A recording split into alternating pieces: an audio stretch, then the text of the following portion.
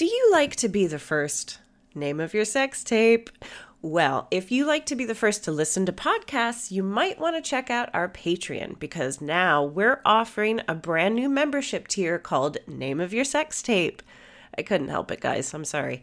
For £5 a month, you'll get an ad-free version of our weekly episode on a Tuesday, a full day earlier than its usual release. So you can be the very first to talk about how funny our guest was, how quickly you cracked the case, or how badly I answered a question. Plus, you'll get all the benefits of our regular tier, including our live Zoom records, a special shout out on the podcast, and if you really like to hear us talk, we've got an entire back catalog of extra content. Check it out on patreon.com/drunkwomensolvingcrime. Name of your sex tape. Name of your sex tape. Name of your sex tape. Fancy coming along to see Drunk Women Solving Crime live? Ooh, yes, please. Why not join us for our monthly London residency at the Marvellous Museum of Comedy? We've got monthly shows through to June. Plus, every show is a double header, so you get to see us record not one, but 2 episodes with 2 fantastic guests. You can find tickets on our website, drunkwomensolvingcrime.com. Shows are selling out fast, so be quick. Nice. Nice. A lot can happen in 3 years, like a chatbot may be your new best friend. But what won't change? Needing health insurance. United Healthcare Tri-Term Medical Plans, underwritten by Golden Rule Insurance Company, offer flexible, budget-friendly coverage that lasts nearly 3 years in some states. Learn more at uh1.com. Drunk women solving crime. Drunk women solving crime. Drunk women. Now it's time for drunk women solving crime. This is Drunk Women Solving Crime. My name's Katie Wilkins and I'm an author and comedian. I'm joined by screenwriter Hannah George. Hello. And writer-comedian Taylor Glenn. Hello. This is where brandy meets bludgeoning, mimosa meets misdemeanour, and port meets prostitution. It's a true crime podcast with a twist. Of lime. Coming up on Drunk Women Solving Crime. Are you going out tonight, Barry, flashing? I don't know if I will. It looks like it might rain. Did you ask for a year? Yeah. Well, I'm going to give you one, Katie. Okay. It's a Netflix series. I'm keeping the rights. This is history, you guys. That's not even me being disgusting. That is just history. I'm just going to let you guys keep digging this one. Now it's time for drunk women solving crime. Welcome to another lockdown episode of Drunk Women Solving Crime. We are joined by the fantastic comedian, writer, podcaster Viv Groskop. Yay! I want to be drunk. I want to solve crimes. Yeah! You've come to the right place. Thank I've you. come to the only place, as far as I understand it. Yes. We are the only people equipped. The right levels of drunkenness and the right levels of crime fighting. Why was it solving and not fighting? I think you should also be fighting crime. Oh, drunk women fighting crime is quite nice. Yeah. It could be a spin-off. You can have outfits for that. I think we can. I just made a face like, that sounds really active. Sounds like aerobics. They could be a mastermind who stays in a caravan. Mm-hmm. And like has walkie-talkies and coordinates everyone's behaviour and just drinks heavily. Okay. Taylor, do you want Bagsy that? It took me a long time to be like, that's the one for me. Yes. No cardio, I'm in. Yes. Okay, well, now that we've already started pitching our spin-off ideas, I have one question for you, Viv. Have you ever been the victim of a crime? Unfortunately, yes. I'd slightly buried this memory, so thanks a lot for giving me the chance to dig it up.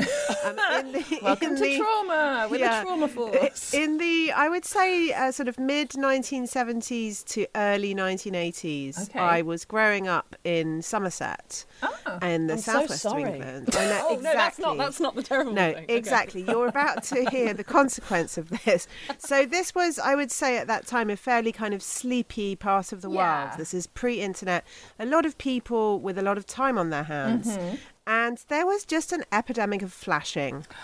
As a young, I don't want to say, I guess I was a child, when I was in sort of age 7, 8, 9 and going up into my teens. Wow. I was full on in the opening credits of Cagney and Lacey. Most days of the week. So I lived in a village, and we would often go walking out around the fields or go down to the river and stuff, and lots of flashers used to gather down around those parts. Oh my God. And then you would also get sort of flashed and groped as people passed you by in the street. So, wow. I mean, I'm making it sound like this happened on multiple occasions. And it did. Yes. But the really good thing that I do remember, nobody was ever apprehended as a result of these crimes, and nothing bad ever happened to them.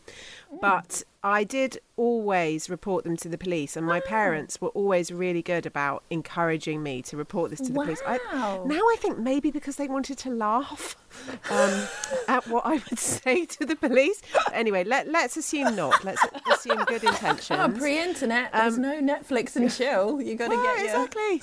I mean, they would have somewhere. an award-winning podcast now if that was their premise. Yeah. Like, kids reporting crimes. Yeah, Kids who cares reporting about flashing? Yeah. I mean, who cares about my dad wrote a porno? Like, my daughter saw a flasher. Yeah. Like, why isn't that a thing? Oh my gosh. Yeah, but anyway, so I did have to report this on numerous occasions to the police, and it was always really, really embarrassing. The police were always quite well behaved and took it seriously. Yeah. But they had to always say to you, what exactly did they do and what exactly did you see? Yikes. And that was just really excruciating. Yeah. I think it's amazing to make a kid do. Sorry. Yeah, but it's amazing that they made you report it, because actually, like, so many of these, I mean, we've had a lot of people talking about flashing on the podcast, and actually, if we actually think about who actually went to the police and reported it, it's probably a very low percentage. And actually, I think a lot of men listen to this podcast and are amazed at how many dicks are in our faces the whole time in terms of flashes. So it's kind of interesting, because the stats would probably be relatively low on it. But if we all bloody... If we'd all, you're helping the stats look real. I am the stats. I'm all the stats. I was all the reports of flashing in the UK in the 1970s and early 80s. It's such an early intro to it, too, though, and to the whole system, because you were there having to own the details, which feel gross when you have to articulate them. Like, it's such a young age to... Yeah. I think it's great that you did that, but it's also like, wow, that's a lot. How can that not affect you? Yeah. Yeah. I think it wasn't... I don't want to say it wasn't that big a deal, because I think that's unhealthy and probably untrue. Yeah. But at the time, I didn't feel that it was, because I hadn't been physically touched. This was always at a distance. This is the barometer, isn't it? Like... Yeah, and so I always felt like...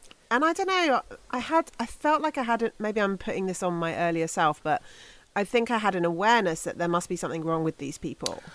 Interesting. That not to feel sorry for them or to excuse what they do, but I remember thinking, these people are a bit sad. The problem is with them. You felt that. Yeah. And I think I did know from about the age of 9 or 10 that this was a really famous thing in Cagney and Lacey. That for people who haven't seen it, I really recommend looking it up on YouTube. It's this famous opening credit where the two detectives, who were like the only women detectives on television for about 30 years, they were walking down the street, and Mary Beth gets flashed, and she says something back to him, and he's crestfallen. And in interviews, the two of them would always be asked, what did she say? Ooh. And they could never remember. They couldn't remember. Really?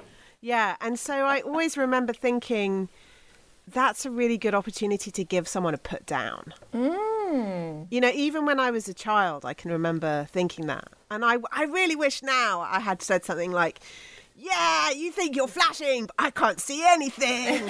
But I never did anything like that. I remember my friend's mum saying, it's like a penis, only smaller, and then walking off, which I think is quite a good burn.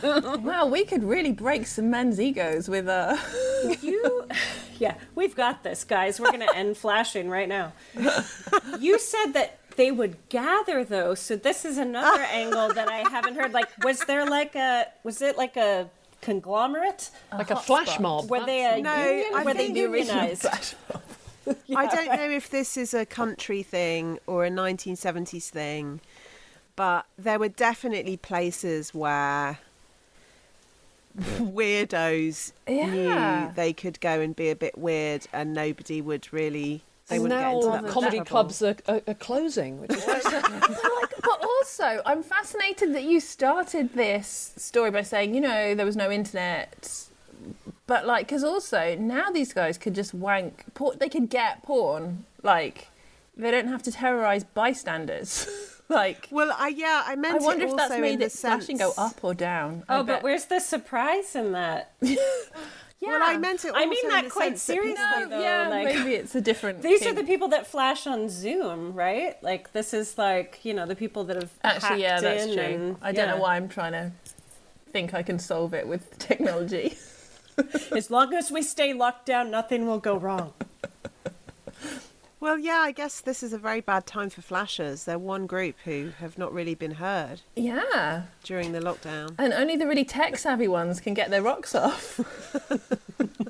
Yeah, anyway, I'm very proud of my parents during that period Yes. for having got the police involved. Yeah. It made me think, the police will listen to your story. They'll do fuck all, but they will listen to your story. Yeah. But Do you know what that does too? Is it's an immediate message of this is illegal. This is not. It's actually not okay. Because most of my experiences up to 25, I'm like, life is very gross. I just had no idea what was that's illegal. a shame. I guess it's fine though. Whoops. Yeah. Yeah. But I guess I'll Well, I write think about it's also the idea, for older children or young women that when something like that happens to you and when much worse things happen, the victim often thinks that they did something wrong or that they did something to invite it. Yeah. And if you immediately get believed and you get encouraged to report it, it doesn't even cross your mind to think that. Yeah. Yes, actually, it's very validating.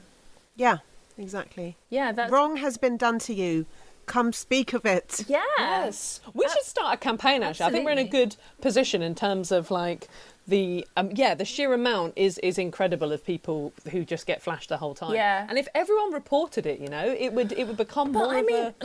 because even in this sleepy town, if everyone that it had happened to reported it, there would have been a deluge of reports, and then they would have had to have some kind of fucking think tank to go, okay, guys, what are we going to do about this flashing problem? Hundreds and thousands of children are being flashed. I remember a few... There's not that many people in the entire population of the town, but yeah, good point. But in my film version of this, there will be. But you got to be able to see it to solve it. Flashed in Dagenham. Wait, you don't know where Somerset is, do you? I mean... It's a long way from Dagenham. Yeah. Dagenham is East London and Somerset is towards Devon. Yes. Yeah, not bad. Not bad. Yeah. It is, Somerset. So, yeah. What they can't see is me doing some sort of cocky head Your maneuver little like sassy that move makes there. me smart. I've lived here for 16 fucking years, I better know. You were close enough, Taylor. Come on. Yeah. But also, a few weeks ago, we had Laura Lex on the podcast, and she told us a story about when she was flashed twice in the same day by the same man in Somerset. In Somerset, yeah. Yeah. Well, That was Somerset. It was Somerset. They be some busy flashers down there. Are you going out tonight, Barry, flashing?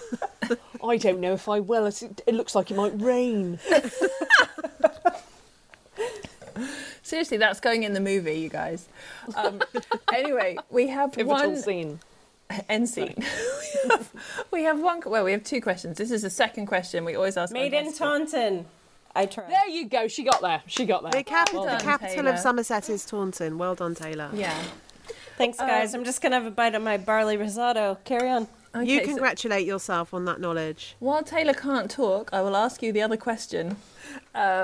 What would you say if you had the perps now, Viv? Oh, I would just castrate them. I would not say anything. Now it's time for drunk women solving crime. I'm going to start this case at the point where a woman gets arrested for indecency. Oh, twist. I know. I didn't. Somerset. Hey guys, equal opportunities. Come on. Yeah. Yes. Well, my first Women question. can be criminals too. We absolutely can. We get 17% less of the loot, but it's fine. So the woman has been arrested for indecency, did you say? Yes.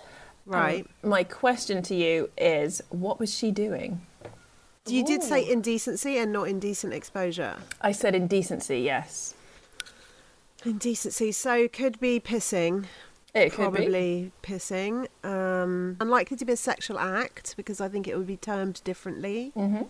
So it's nudity or pissing or defecation. Okay, I love it. Any advance on this? I think depending like when we're talking, if we're talking like olden timey days, it could just be having an opinion. Like it's sort of because we don't know when this is yet, right? So That's right, yeah.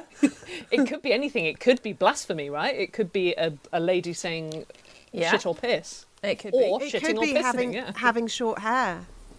Oh, it could be anything, couldn't it? Positively indecent. Yeah. Yeah, I went sort of Victorian times. Like, did she show her calves? Okay. Like, it could be, leg exposure, lower leg Arrested exposure. for Okay. indecency. I'm going to give it to Taylor. Not quite right, but the correct answer is she was wearing a one-piece swimming costume. Oh, wait. Can you tell us the year? Or no, Well, get that it is my there. follow-up question, Okay. which you guys have touched on. What year is this? For So wearing a one-piece swimming costume. What were they wearing before? One pieces. How many pieces? We're going to get to that. Okay. Well, so in the 1920s, people would still get changed inside those big voluminous bathing towel things. Yeah. And they would go have, those. You had a little house that you could wheel out into the sea. That was in the 20s. So maybe you weren't allowed to wear a swimming costume then. Okay, so 1920s from Detective Groskop. Property was much affordable in the UK back then. Much more. Although I'm also thinking, say that right. if this was in France, then you would probably get arrested for indecency for wearing a swimming costume. Very So- true. It's the one piece thing that confuses me because that feels like the most sort of normal thing to be wearing. But before that, I can't remember because men used to wear those sort of full pajama level kind of swimsuits. Mm-hmm. And do you remember when you went to a swimming lesson and one kid would have to wear the pajamas and fall in the pool and pretend to be drowning? Yeah. Yes. So maybe it was something to do with that. So I guess. So what's Okay, my guess is 1997. Oh, Hannah, you didn't guess the Titanic for once. No, I didn't because I don't want to give you too much of a good thing. Okay.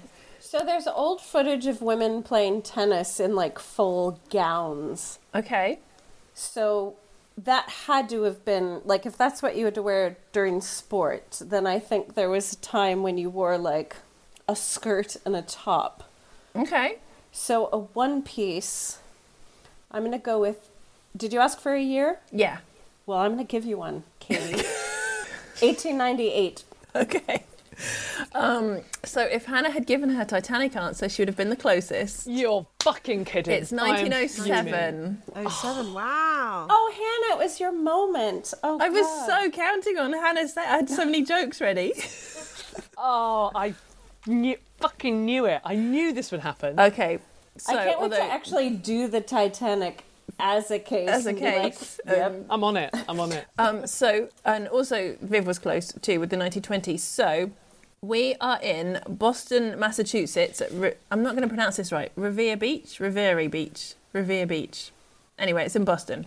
Revere, like Paul Revere. Like yeah. Revere. Yeah. Revere. Okay. Paul cool. Revere rode on a horse. But, Katie, I was close too with 1898. I just want to, like, don't leave me out of the...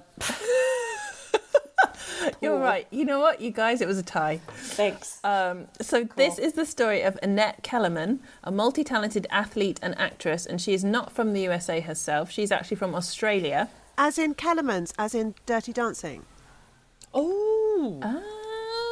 Yes. Okay. Well, it could be. I mean, it could be where they got the name from. At Kellerman's, we... Yeah.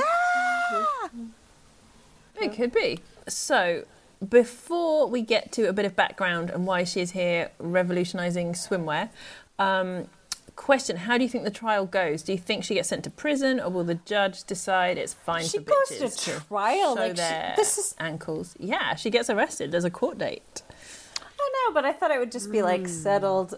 Wow. Okay. This is interesting. I think Annette Kellerman is a wealthy woman. Okay. And I'm not just saying that because her family went on to found the greatest hotels in the Borscht Belt. Yeah, sure. But I think with a name like that in Boston, wearing a swimsuit, having the guts to wear a swimsuit and do this in that year, which is quite early, Yeah. I think she must have been quite wealthy and quite cool. Okay. So I wonder if when she goes into the dock, she's able to kind of make a case for herself, and she's able to show that she's a woman of means, which means that she can get off. Okay, so you think she had a financial advantage, class advantage. So she, by the way, Yeah. she's not from America, she's from Australia. Oh dear, then it's all gone wrong. As soon as she opens her mouth. Okay, so we've got Detective Groskop says she gets off. You guys think she goes down, or you think she gets off as well? And did you say she's a sportswoman and...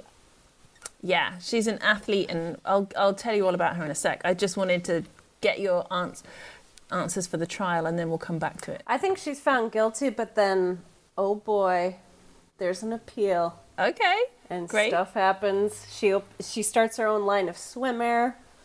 Hold that Swimwear. thought, Detective Glenn. Hold that Swimwear. Well, I mean, I Kellerman's swimwear. thought. Okay. I guess if it was illegal, it was illegal, and she was wearing it, so she would be found guilty, I think. Okay. But then maybe she goes on to perhaps change the law or something like that. Okay.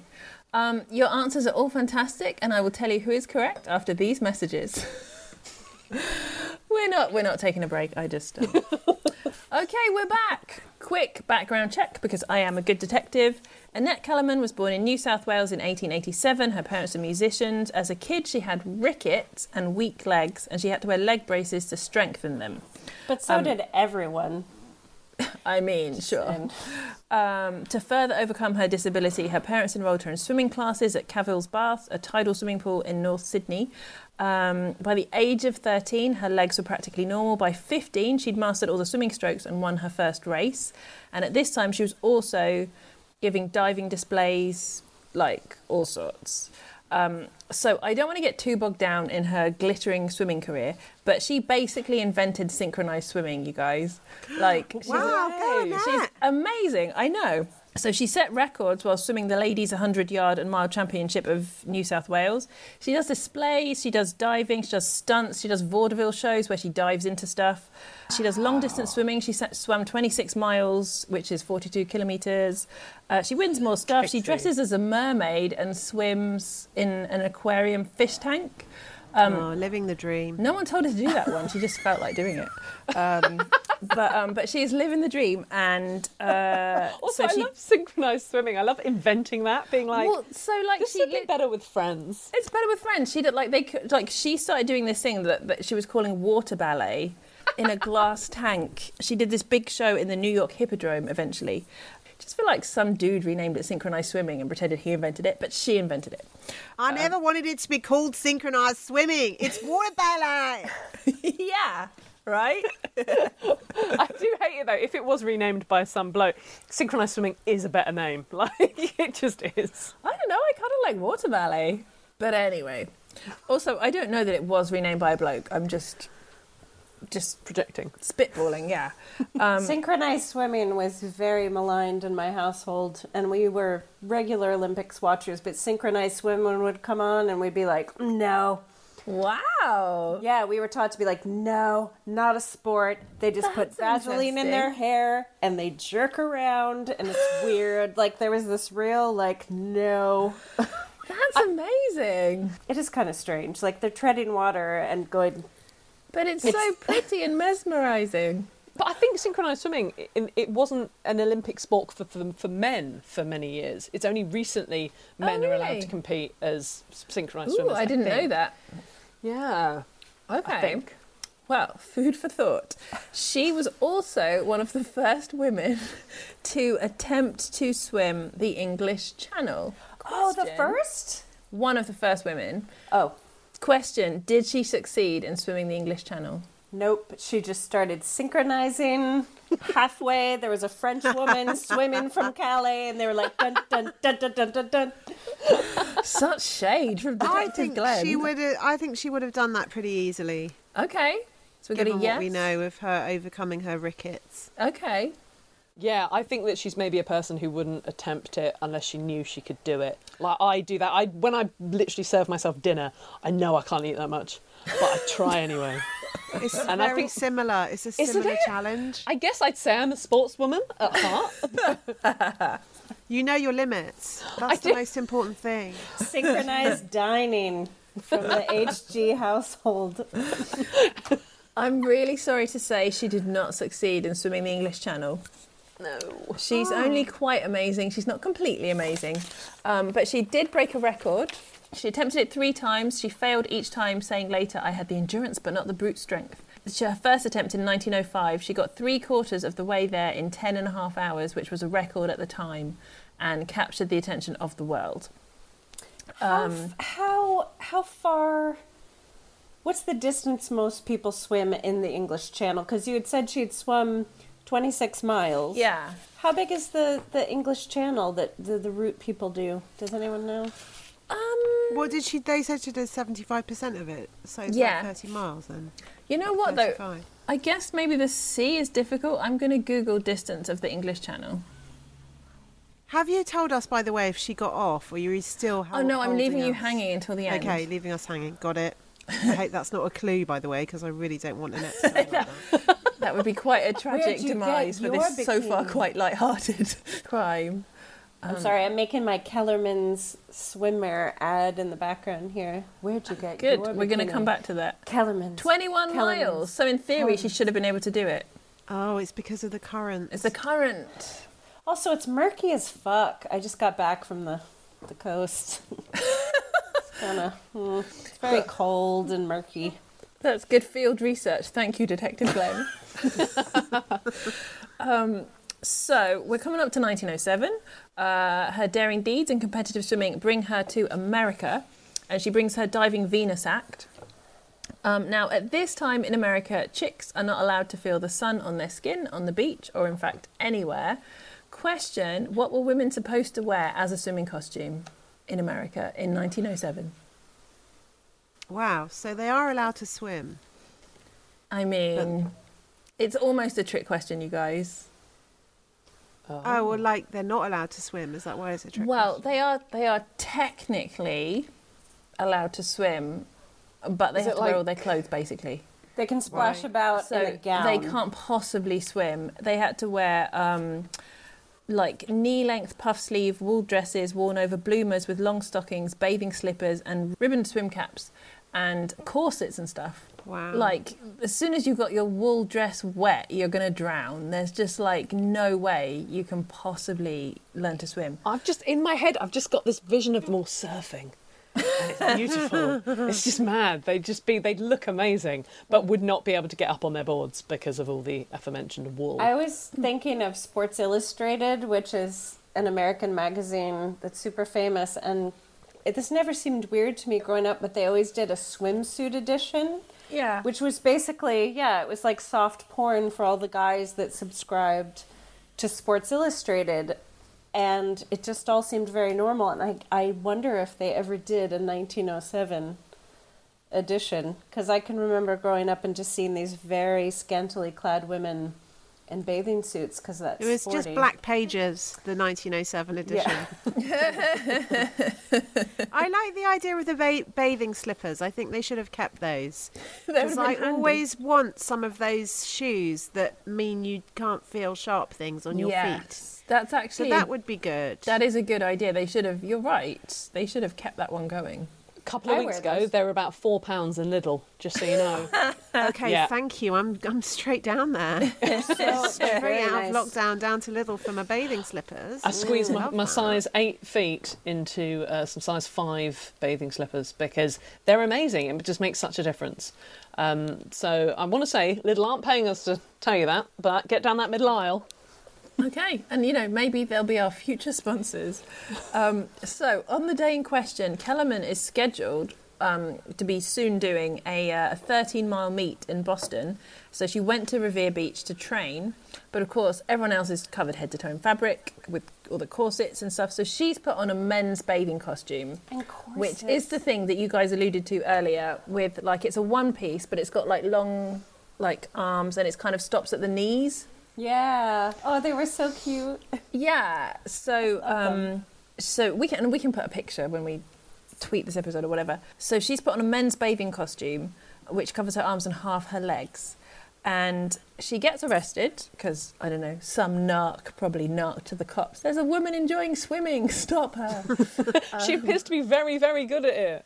Yeah, we don't like it. She's happy. Question, was Kellerman shocked to be arrested? Okay. No, not remotely shocked. How could you be shocked? She knew Okay. what she was doing. She must have been preparing for it. This is where this is all leading to. Yeah. She did this on purpose. She knew she was going to get arrested. It was publicity for her diving Venus act. And then it leads to her doing the swimwear line. Okay, Detective Groskop is on the case. You are an asset to the force. The This is publicity. I didn't even it's think a of that. Netflix series. So, I'm keeping the rights. Damn, that is how rights work. We've launched so many amazing series that haven't been made yet on the show. yeah, we're going to Can be you- busy. Oh, call it One Piece, though. Oh, One Piece. Yeah. So you are correct, but she claimed to be shocked. She was quoted as saying, "Me arrested? We were all terribly shocked, especially my father, for I was his innocent, protected little girl." But It's like me after dinner. I go, I can't believe I ate all that. I believe it every time. Every time. I know I could, and I know I'll do it again. But as cunning detectives, which we are, we know there's more to this than meets the eye. There's publicity has been thrown into the ring, and also activism is afoot, because another source said that she was doing activism. So just a reminder for all the fact fans, history buffs will know that in 1907, chicks can't vote in America. They have very few legal rights and are not permitted to participate in strenuous exercise because it was considered harmful to them. That sounds like a good rule. Bring it back. Bring it back. I'm with you, Viv. They were supposed to stay in the home cooking and sucking off the menfolk. Not good rule. Bad rule. Less of a good rule. And yeah, that's Are not they doing me. that at the same time? Because I find that hard to cook anyway. No, honestly, this is history, you guys. That's not even me being disgusting. That is just history. So, again, history buffs will know there was lots of activism at this time. People trying to get the vote. People wanting to give less blowjobs. Blowjobs. Bellow jobs. I love a bellow job. Hey! Hey! I'm so sorry, that's a horrible noise for people to have to listen to. My mum listens to this. Hi, Mum. I thought mine does too. I thought you said below job though, which is much more appropriate. Like it's below the belt and such. We could read it. Viv, any comments? I'm so sorry. I'm just going to let you guys keep digging this one. Drunk women solving crime. Here's a cool fact. A crocodile can't stick out its tongue. Another cool fact, you can get short-term health insurance for a month or just under a year in some states. United Healthcare short-term insurance plans are designed for people who are between jobs, coming off their parents' plan, or turning a side hustle into a full-time gig. Underwritten by Golden Rule Insurance Company, they offer flexible, budget-friendly coverage with access to a nationwide network of doctors and hospitals. Get more cool facts about United Healthcare short-term plans at uh1.com. Quality sleep is essential. That's why the Sleep Number Smart Bed is designed for your ever-evolving sleep needs. Need a bed that's firmer or softer on either side? helps you sleep at a comfortable temperature? Sleep Number Smart Beds let you individualize your comfort so you sleep better together. J.D. Power ranks Sleep Number number 1 in customer satisfaction with mattresses purchased in-store. And now, save 50% on the Sleep Number Limited Edition Smart Bed for a limited time. For J.D. Power 2023 award information, visit jdpower.com/awards. Only at a Sleep Number store or sleepnumber.com. I've been married to the same man for 20 years, so this may be something that just younger Your people know stories don't add up to how young you look. You're like, it was 1964, I was 27, I was protesting on the streets of Washington, D.C. I'm Yeah. really old. Well, keep doing what you're doing. So, I'm going to sidestep blowjobs for a moment. We'll get back to blowjobs.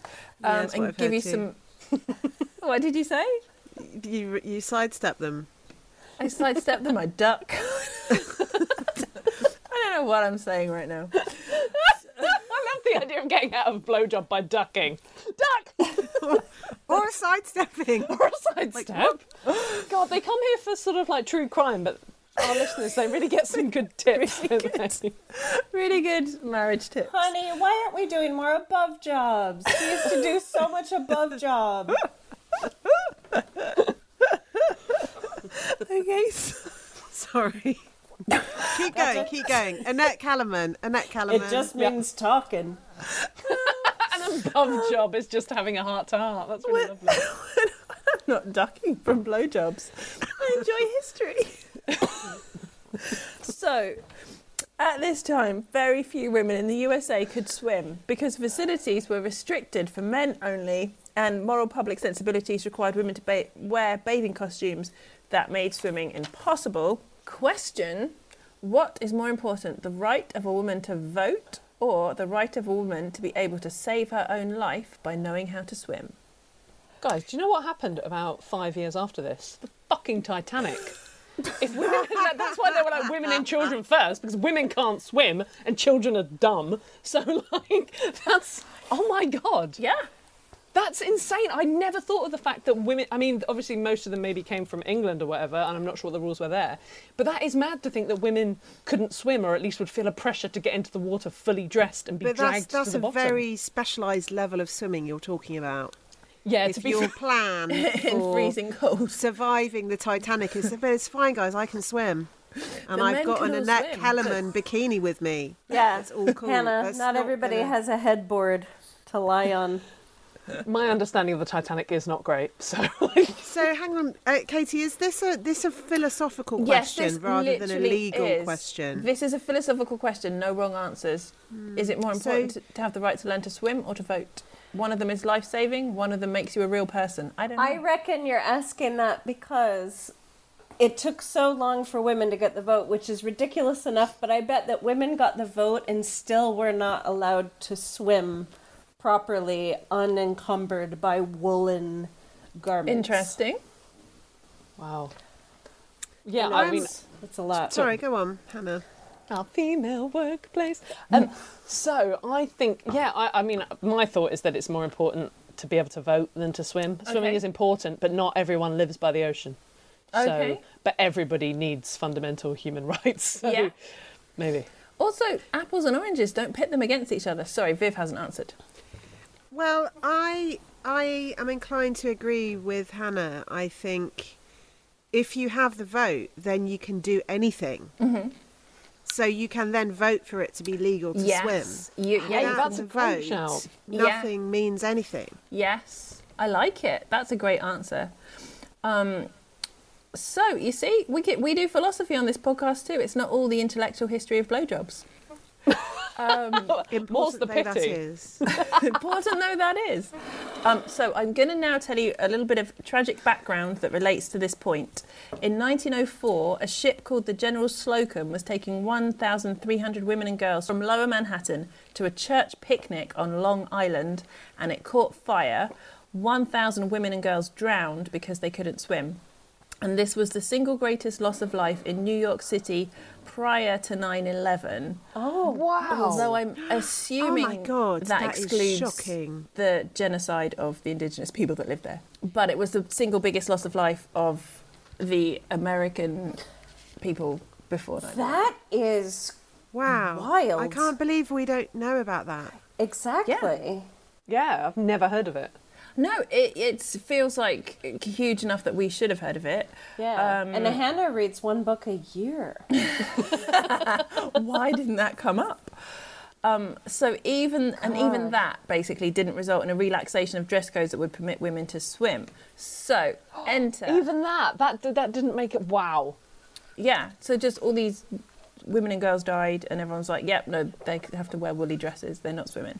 So enter Annette Kellerman, and she was reportedly appalled at the restrictions and cumbersome pantaloons that women were expected to wear, so she staged a one-woman protest.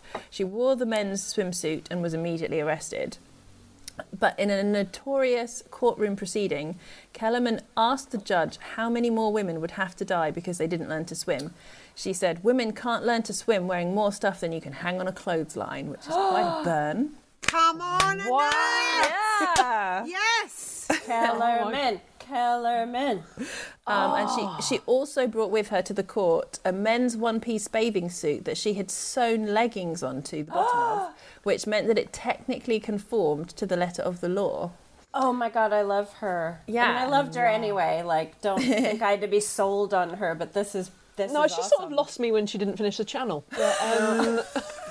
Taylor, you can't row back from your hatred of synchronised swimming. You put that out there unashamedly. You said many terrible things about synchronised swimming. I feel Annette's life force was water ballet. I feel like it was more of a side project. It was like Annette's podcast. You know what I mean? Like, she couldn't start a podcast, so she started synchronized swimming. Now It was not her main a whole thing. load of other people. She had a lot of income streams. Anyway, question: what does the judge rule? I have to say, hats off to you guys, all bathing costumes on. This is an extraordinary story, and I love it. Yay! And I can't believe that detail about 9/11. It's just chilling. Yeah, Isn't it? Yeah. It is quite confronting. So what did the judge rule? Was this a turning point, or did it come later? That's the real question, isn't it? Yeah, it is. Because does he say she's an uppity bitch that needs to stop running that mouth and get you some see, dick in my it? Or... only hesitation that doesn't... I'm going to ignore that. I'm going to Viv, you might too. sidestep. I'm going to sidestep that. My hesitation here, because I want this to be a heroic story, Yeah. and I want this to be a happy ending. Yeah. My hesitation is in the detail of her being Australian. Oh. And I think probably an American court and the American press would not want an outsider coming in and saying, look, you killed all of your citizens. If you had these bathing suits, this tragedy wouldn't have happened. Yeah. People don't like that kind outsiders coming in and doing that. So I suspect she may have set a precedent, and then somebody else takes the credit a year later. Interesting. That's such a great theory. That is such It's not a good true, theory. though, is it? Well, Also- I will reveal in a minute. I think right now Viv is just thinking, let it be a good ending for my show I'm going to make. Yeah. Exactly. Well, the thing is, we could go into second series, you see, now. There you go. Yeah, I mean, I like to think that the judge would see sense, because it feels just so utterly kind of like Yeah. sensible to be like, why so don't we black let... and white? Yeah, exactly. But unfortunately, with every single case we've done on this podcast, I've always gone, maybe they did the right thing. Yeah. And then I'm shown to be a sort of Yeah. fucking idiot. So I think he's going to find her guilty and nothing will change until a bit Okay, later in the okay. second series. Okay, and Taylor's nodding. You don't think Well- he goes, sorry for hashtag all men? Let me pour a glass of wine that I don't need, and I'll tell you what I think. I'm going to stick with my original verdict, which is I think she's found guilty, but I think the sentence is light enough Okay. that she appeals and she becomes a bit of a martyr for the cause, because if there is an element of PR in here, because guess what? You can have good intentions for PR and sort of self-centered attention. So she can be like, the Venus dive is going to benefit, but so are all the women. I'm going to save lives and get loads of good PR. So I feel like we could have the Viv Groskop happy ending, One Piece season 2, Netflix, boom, all the awards, but also she's got her own agenda too. But I think she's found guilty. Okay, we've got unanimous guilt. None of you are right, but you have also kind of tapped into, like, you were kind of right, like you're not. I'll explain. Oh, Katie's so sweet. Yeah, so nice. We've sidestepped the truth. Yeah, like a flapping dick. So, Katie, what's going on in your home life right now? Started out with flashing, and that is the ultimate sidestep. So it's been in our minds from the beginning. Of the importance. We can't not see them. Give us woman's your right above to sidestep. Yes. Give us your above job takedown. Okay. Of what follows. So the judge is sympathetic. He agreed to drop all charges against her if she promised to only wear the swimsuit that she had just made. Oh my God. Yeah. Oh, that's gross. That's even twattier, isn't it? It's kind of creepy, isn't it? And can you also send me a picture of it or call me and tell me what you're wearing when you put it on? Yes. You know that point you were making, that brilliant point? Put it on. It's really creepy. I hate it. Oh, I hate it. It's technically a win, you guys. But it's not, is it?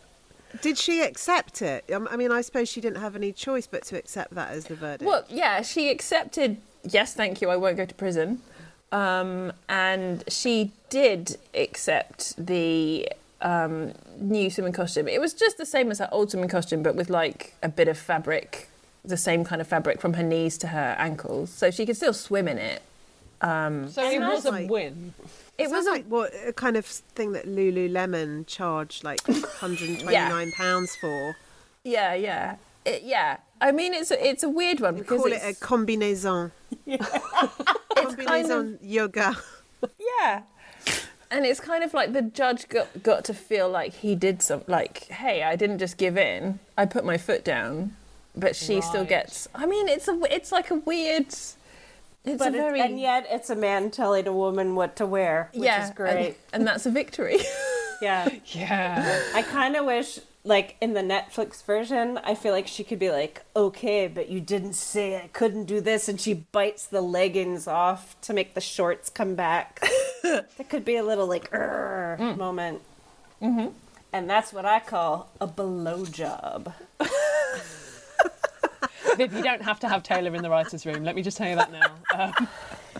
I think it's important for her to be there. I'm a real team player.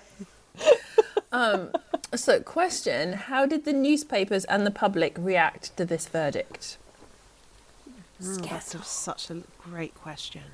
Would they regard this as a triumph or a collapse of standards? Yeah, it's interesting to know where their heads at.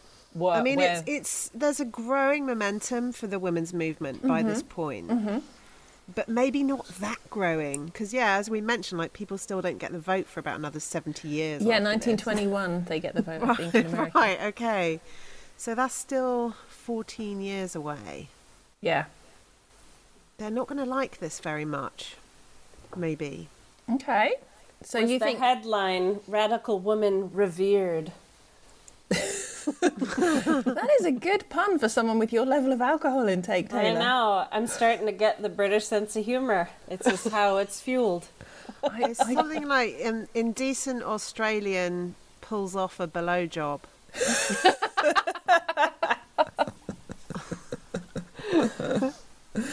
Any advance, Hannah? I was just really rattling through Australian stereotypes in my head and I've got nothing, so go on. Okay. Well, contrary to what you guys think, they loved her. Yay! The headlines were positive the next day. There were outpourings of public support. Because basically, everyone's sick of women dying because they can't swim. So it gets even better, as Taylor has touched on. Swimline! Yes! Kellerman started her own clothing range because everyone wanted that swimming costume too that they're now allowed to wear. and loads of women started swimming. Wow. I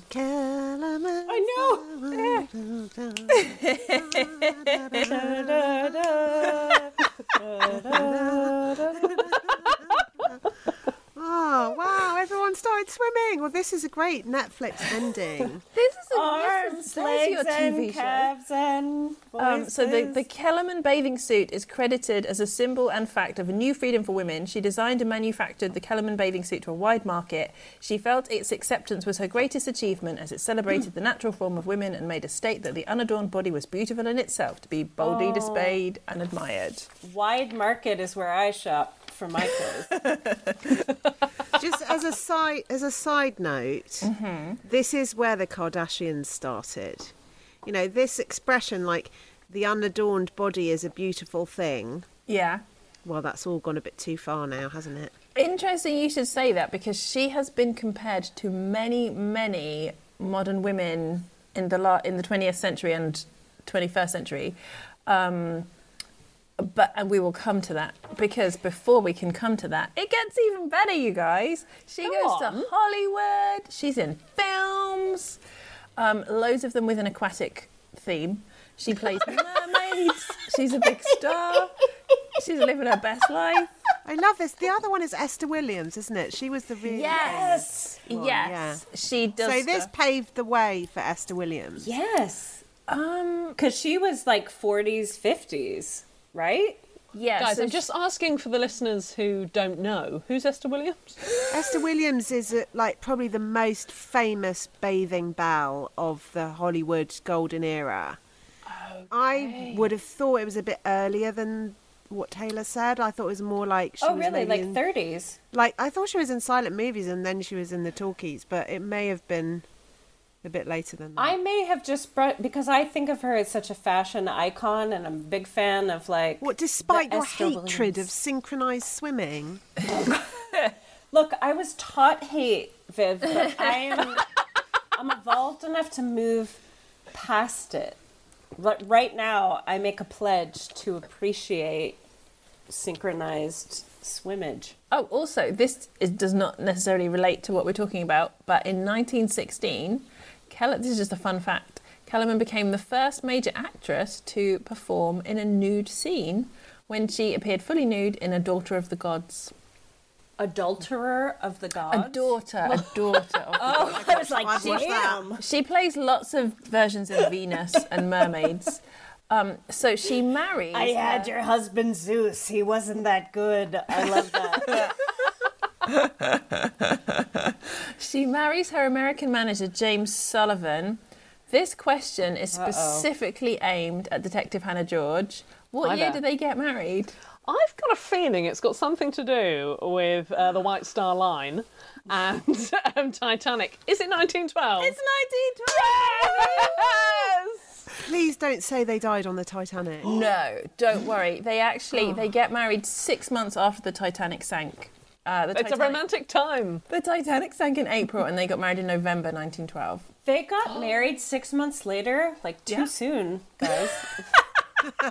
Very gauche. Very gauche. So she had a long and happy life with this dude. She proposed to him and she wrote books about... No way! Yeah. That's great. Like in 1911, I guess. Yeah. That's really like forward thinking. That's really cool. Yeah, she's quite, just quite a just cracks on with stuff kind of person. Just everyone should be able to, well, actually that's not quite Apart from true. that fucking Channel Swim. Yeah.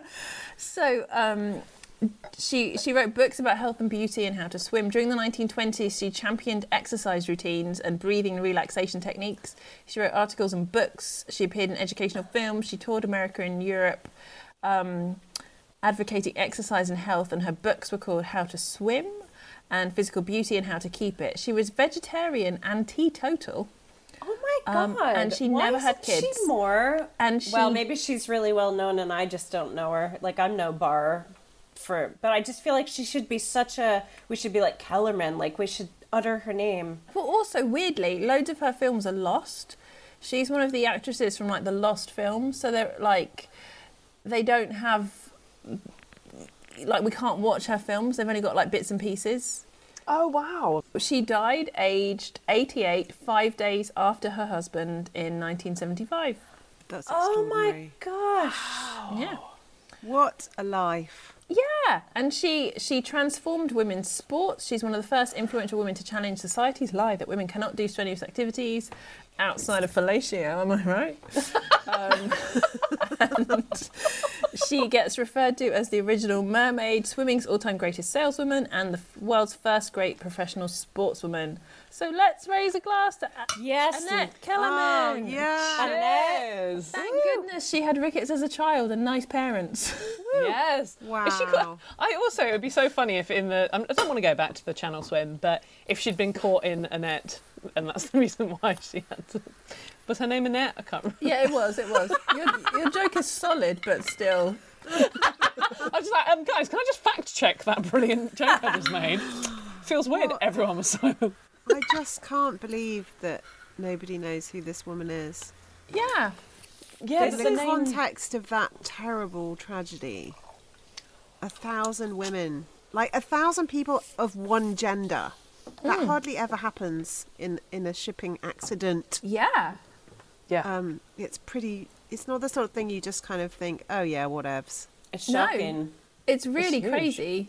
And all because of a rule that men have told them that they can't. And it's not even that they can't swim, it's just they've made it impossible for them to swim. Yeah. Like the rule wasn't you can't learn to swim, it was we're going to make it so impossible for you. Which is just almost insane. a convenient loophole. Yeah. Wowzers. We know her name though now, and we shall shout it from the rooftops. Yes. We are giving Before attempting the Venus dive. Drunk women solving crime. Okay, so we have a listener crime. Somebody has emailed us in. Lulu, thank you, Lulu, for this crime.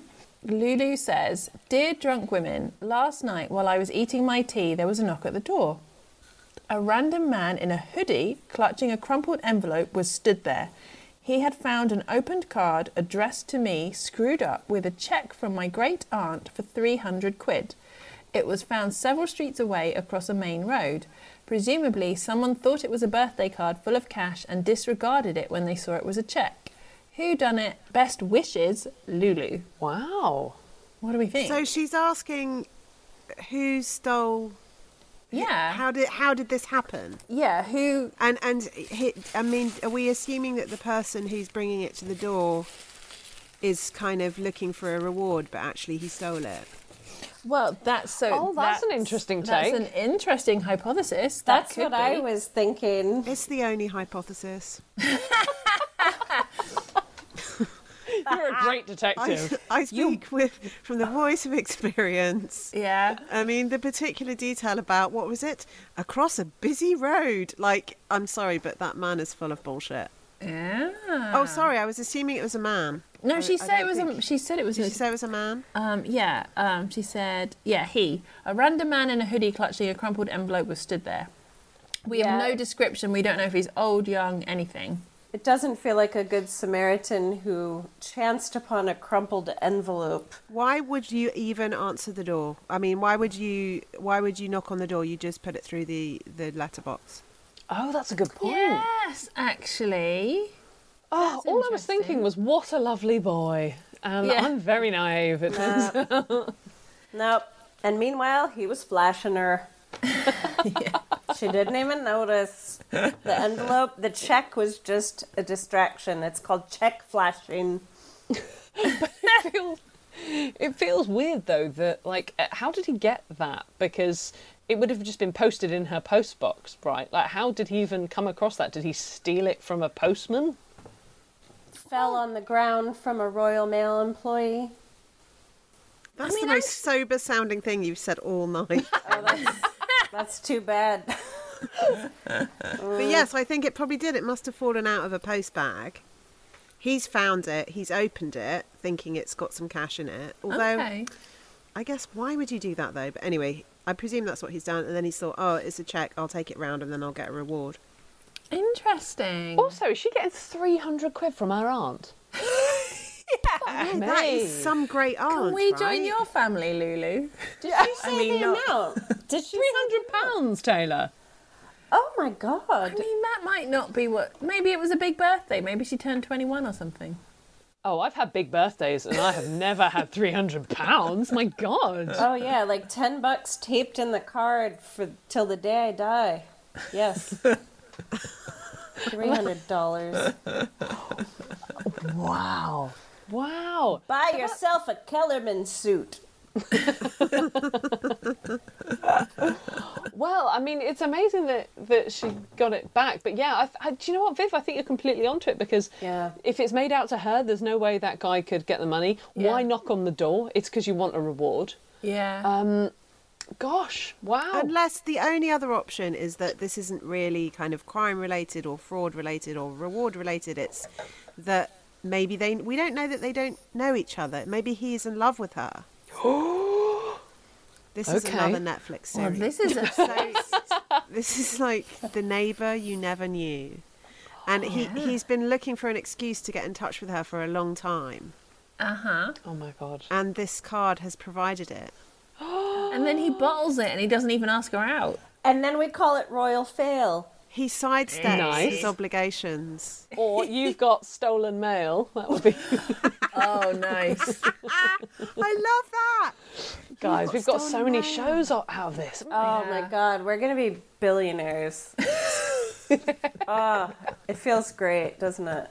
Oh my God, and one day we will send our nieces checks for £300. Yeah. Could you imagine? Because you've got stolen mail money. If you open the door and the guy at the door looks like Robert De Niro in Cape Fear, then it's one story. If he looks like a young Tom Hanks in You've Got Mail, it's another story. Yeah. So... Yeah. Is he trying to close down your bookshop? We need more information. And which is going to make us more money? I don't know. Are the Simpsons going to do a version of You've Got Mail with Me? Yeah. Oh, God. Okay, I feel like we've basically solved it. Yeah, so basically don't trust anyone, Lulu. Thank you for listening. We love you. But don't trust the men that come to your door. Yeah. Even if you live with them, don't trust them. They're all criminals. But presumably all we know is that she then just looked at him nervously, took the card and the cheque and said, "Oh, thank you." And then as she closed the door, she thought... You've really got a handle on Lulu. I must email Drunk Women about this. Yeah. Thank She has good instincts. She has good instincts. We're the right people to come to with this. She knew something was afoot there. Yes. She And had you've come to the right suspicion, place. and she was right. Oh, Viv, you are good value. I've thought about a lot of things over the years, Taylor, and I brought that experience with me. Really have.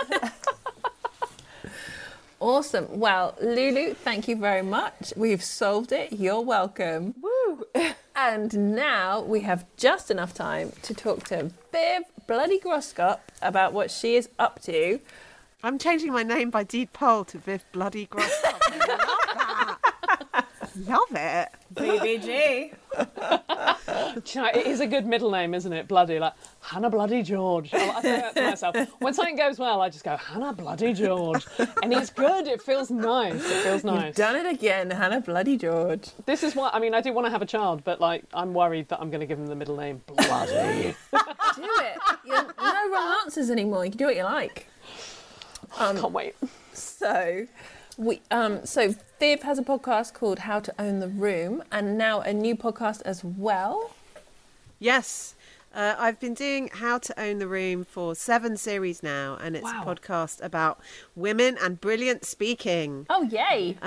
Which, of course, the members of this podcast are all exponents of brilliant speaking and communication and never sidestepping an opportunity to shine.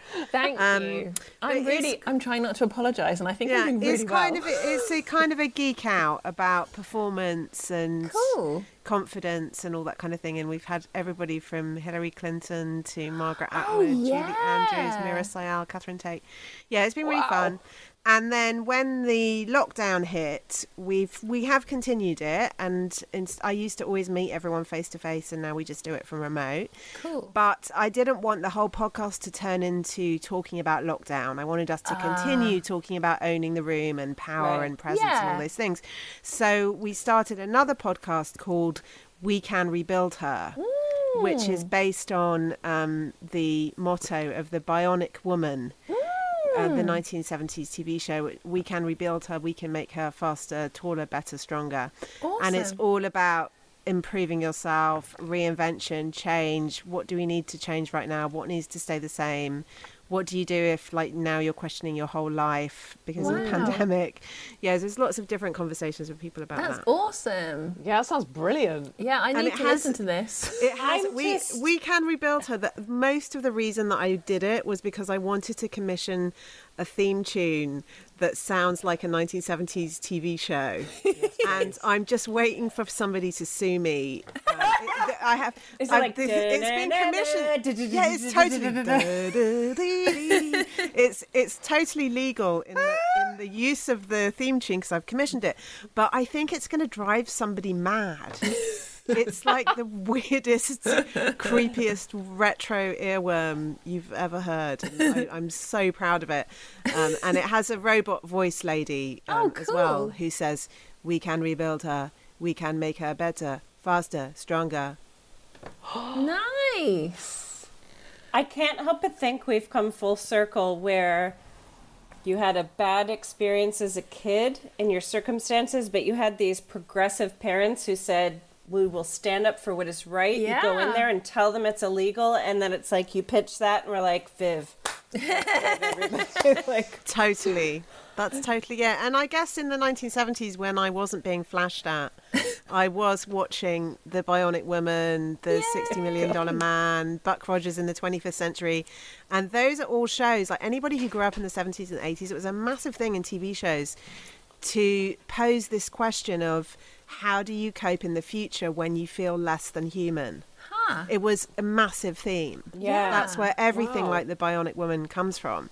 And so I grew up, thinking that's something really important. Yes. And then when the pandemic started, I was like, yeah, this is exactly what we were prepared for by watching 1970s television. That's awesome. Yeah, it really is. That's very cool. Yeah, I love it. I can't wait for that theme tune. Slightly off key. Robot voice. No, that's awesome. So we can listen to you there. Is there anything else you want to plug? Are you up to anything else?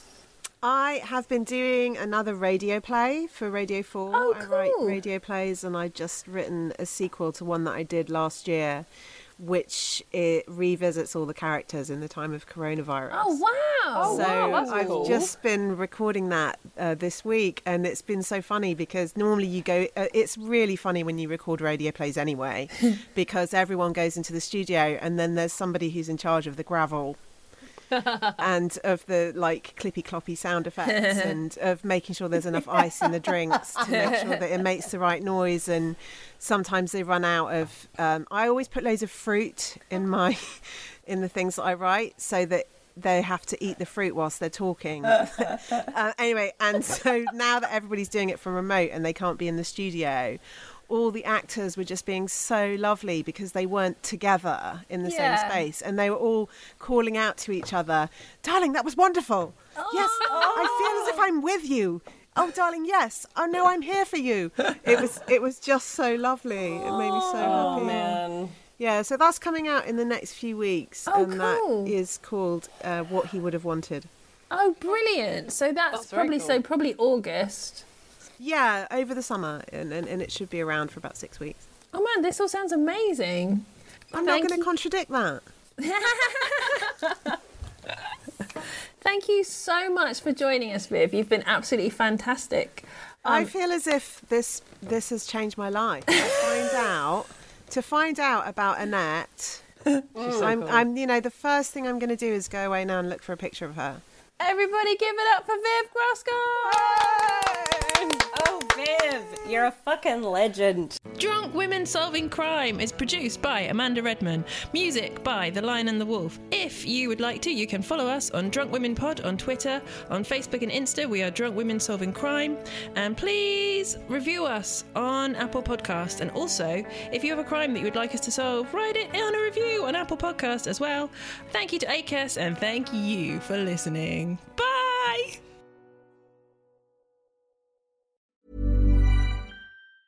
Planning for your next trip? Elevate your travel style with Quince. Quince has all the jet-setting essentials you'll want for your next getaway, like European linen, premium luggage options, buttery soft Italian leather bags, and so much more. And is all priced at 50 to 80% less than similar brands. Plus, Quince only works with factories that use safe and ethical manufacturing practices. Pack your bags with high-quality essentials you'll be wearing for vacations to come with Quince. Go to quince.com/pack for free shipping and 365-day returns.